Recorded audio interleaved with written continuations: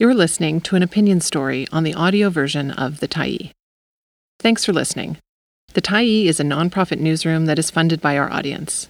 So if you appreciate this article and you'd like to help us do more, head on over to support.thetyee.ca and become a Tyee builder. You choose the amount to give, and you can cancel anytime. How to Defeat Poilievre's Politics of Abandonment. By Jonathan S.A.S., September 8, 2023.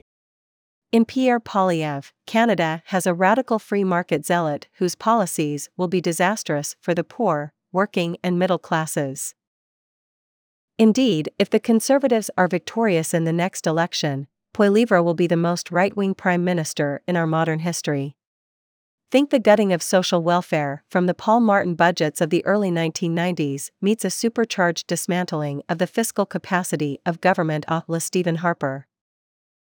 Poilievre, to the credit of his communications team, has managed to dress up his right-wing program with populist rhetoric that resonates during a time of rising economic insecurity. But scratch the surface and the neoliberal playbook of slashing social spending, tax cuts for business and the wealthy, and abandoning people to market inequities is plain to see. All of this provides plenty of potent talking points for those who oppose Poilievre's bid to lead the Conservatives into power in the next election. So here's a memo to progressives who prefer to frame the contest as one based on likability. Poilievre's personality is flawed by a petty mean streak, we're told. Voters just don't feel warmly towards the cold fish. He knows it, and that explains his latest ads projecting a friendly family guy. What if his PR blitz makes the public forget he's a jerk? Who cares, and so what? To counter Poilievre's growing appeal, voices on the left must spend less effort parsing the candidate's projected personality. Instead, challenge the Poilievre doctrine piece by piece.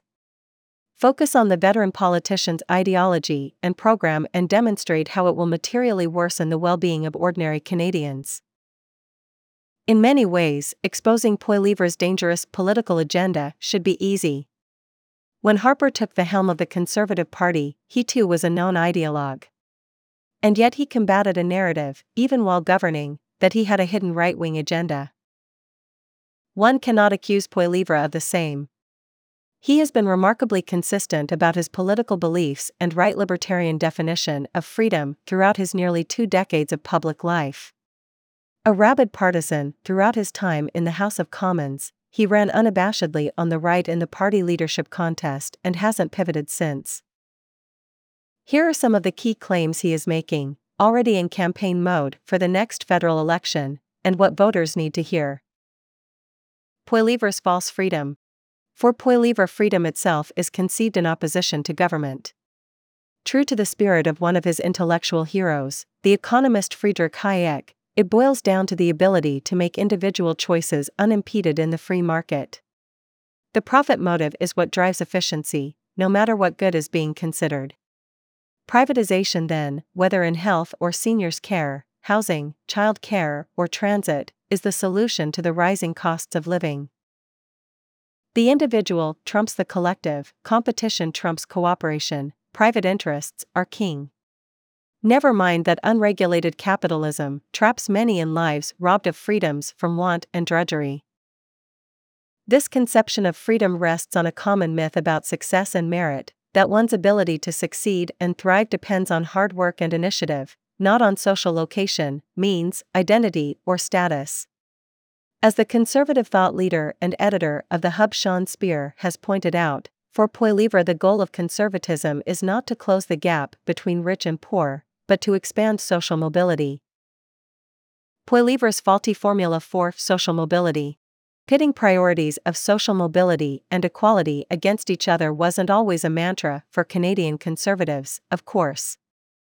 Former Conservative Senator Hugh Siegel's recent passing reminded us that not long ago one could encounter a strong Tory tradition that looked beyond the market. It pursued a common purpose and could conceive of taking certain social goods like health care, decent work, and pensions out of the market as rights of citizenship. Much of that tradition was snuffed out in Canada during the Harper era.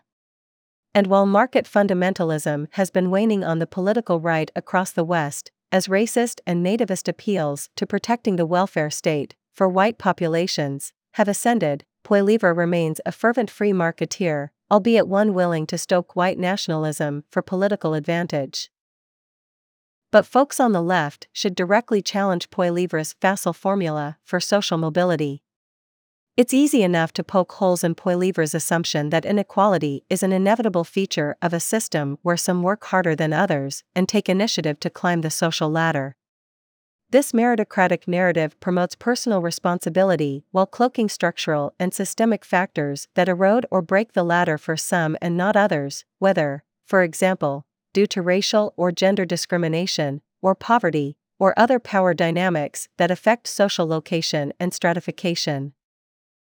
Actually, for most ordinary Canadians, it is precisely the government-funded infrastructure of support that Poilievre bashes that enable them the freedom to flourish individually and pursue things outside of simply working hard. Publicly funded and universally accessible health care and other social services, access to public space and affordable public transit, affordable housing, a national broadcaster that counters disinformation with actual journalism, all of these promote greater equality and quality of life, something we should be reminding voters of over and over again. But for Poilievre, these programs distort the market, create inefficiencies, and ought to be delivered, for profit, by the private sector. No voter is likely to be against a society that provides social mobility. Here, though, it's important to lay bare how simplistic and wrong Poilievre's formula for achieving more of it is. Voters should be reminded, again and again, that reams of evidence across the globe show higher inequality translates into less social mobility. Merit, it turns out, faces sticky power asymmetries Poilievre would have us ignore. Kids from poorer backgrounds are most likely to become poor adults, rich kids to become rich adults. As Canadian economist Miles Korak has succinctly put it, inequality erodes opportunity, and limited opportunity exacerbates inequality. Poilievre's "let charity do it" cop-out. Poilievre's attitude towards social spending was best captured when he told journalist Shannon Proudfoot last year that he has always believed that it is voluntary generosity among family and community that is the greatest social safety net that we can ever have. What Poilievre hopes Canadians will forget in his appeal to charity over a citizen's right and societal duty to provide certain social rights is that inequality exploded in this country precisely when social spending and redistributive programs were gutted. Poilievre's restricted rights. Rights for Poilievre are limited to the sphere of the civil and political, things like the right to vote, freedom of assembly, religion, association, and speech, for some.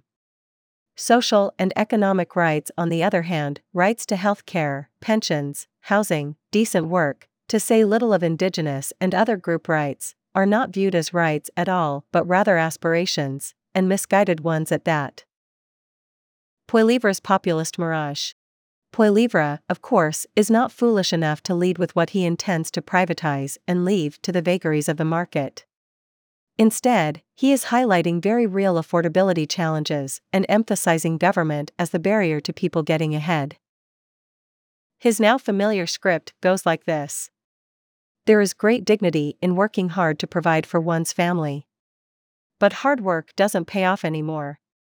The cost of everything is out of control due to inflationary deficits and an imposing government that cuts into your paycheck with excessive taxes.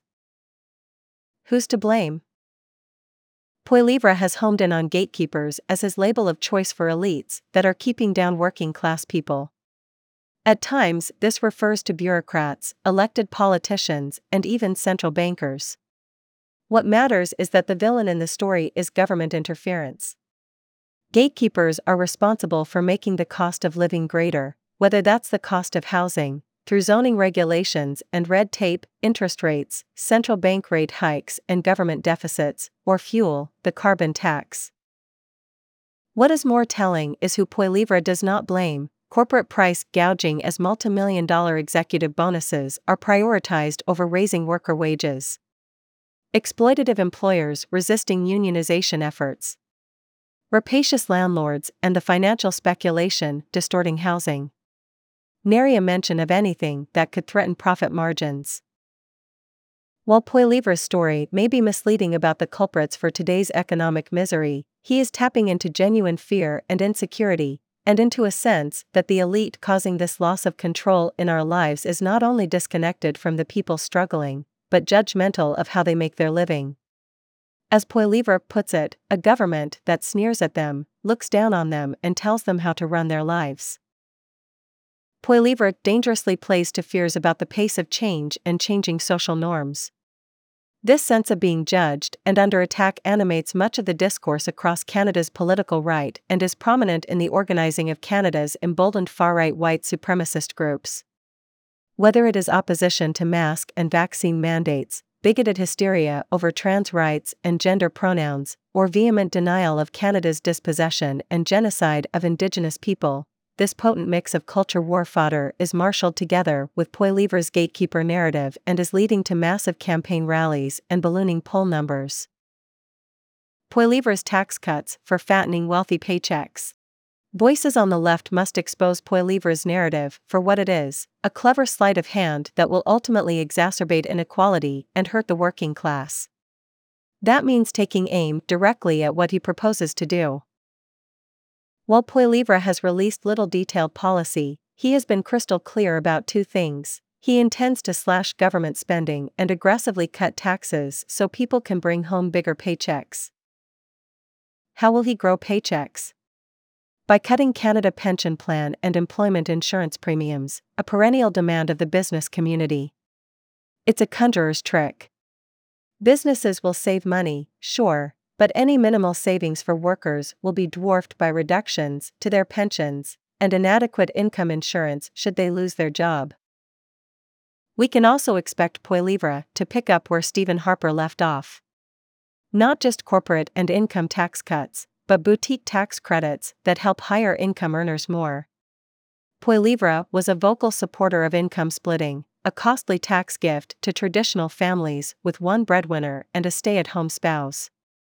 How many working-class families would benefit from that? Unsurprisingly, Conservatives are set to debate eliminating all tax on capital gains, that is, income earned from investments, at their upcoming convention. How about that for understanding the affordability challenges of the ordinary Canadians? There is another point to all these costly tax cuts. Starving the Treasury to justify social spending and public service cuts and ultimately to reduce the capacity of any future government to respond to challenges. We know it is lower-income people that get the most value out of public services. And they stand to lose the most from the gutting of government and the social state. Taken together, Poilievre's program represents a politics of abandonment, cut CPP and abandon people to retirement insecurity. Cut EI and abandon people to poverty in unemployment. Cut taxes and starve the state at the moment resources are most needed to meet the crises in housing, in our care systems, and to combat a warming climate. It's easy to get pulled into Poilievre's nasty political style. Those who oppose him on the left would do better, in the coming months, to name his program of abandonment and explain its fatal flaws. And then connect working people's very real private struggles to the collective solutions that will materially improve their lives as well as their neighbors. Thanks for stopping by the Tyee today. Anytime you're in the mood to listen to important stories written well, we'll be here. And if you'd like to keep independent media going strong, head over to thetyee.ca and click on the Support Us button to pitch in. Finally, big thank you to all of our Tyee builders who made this story possible.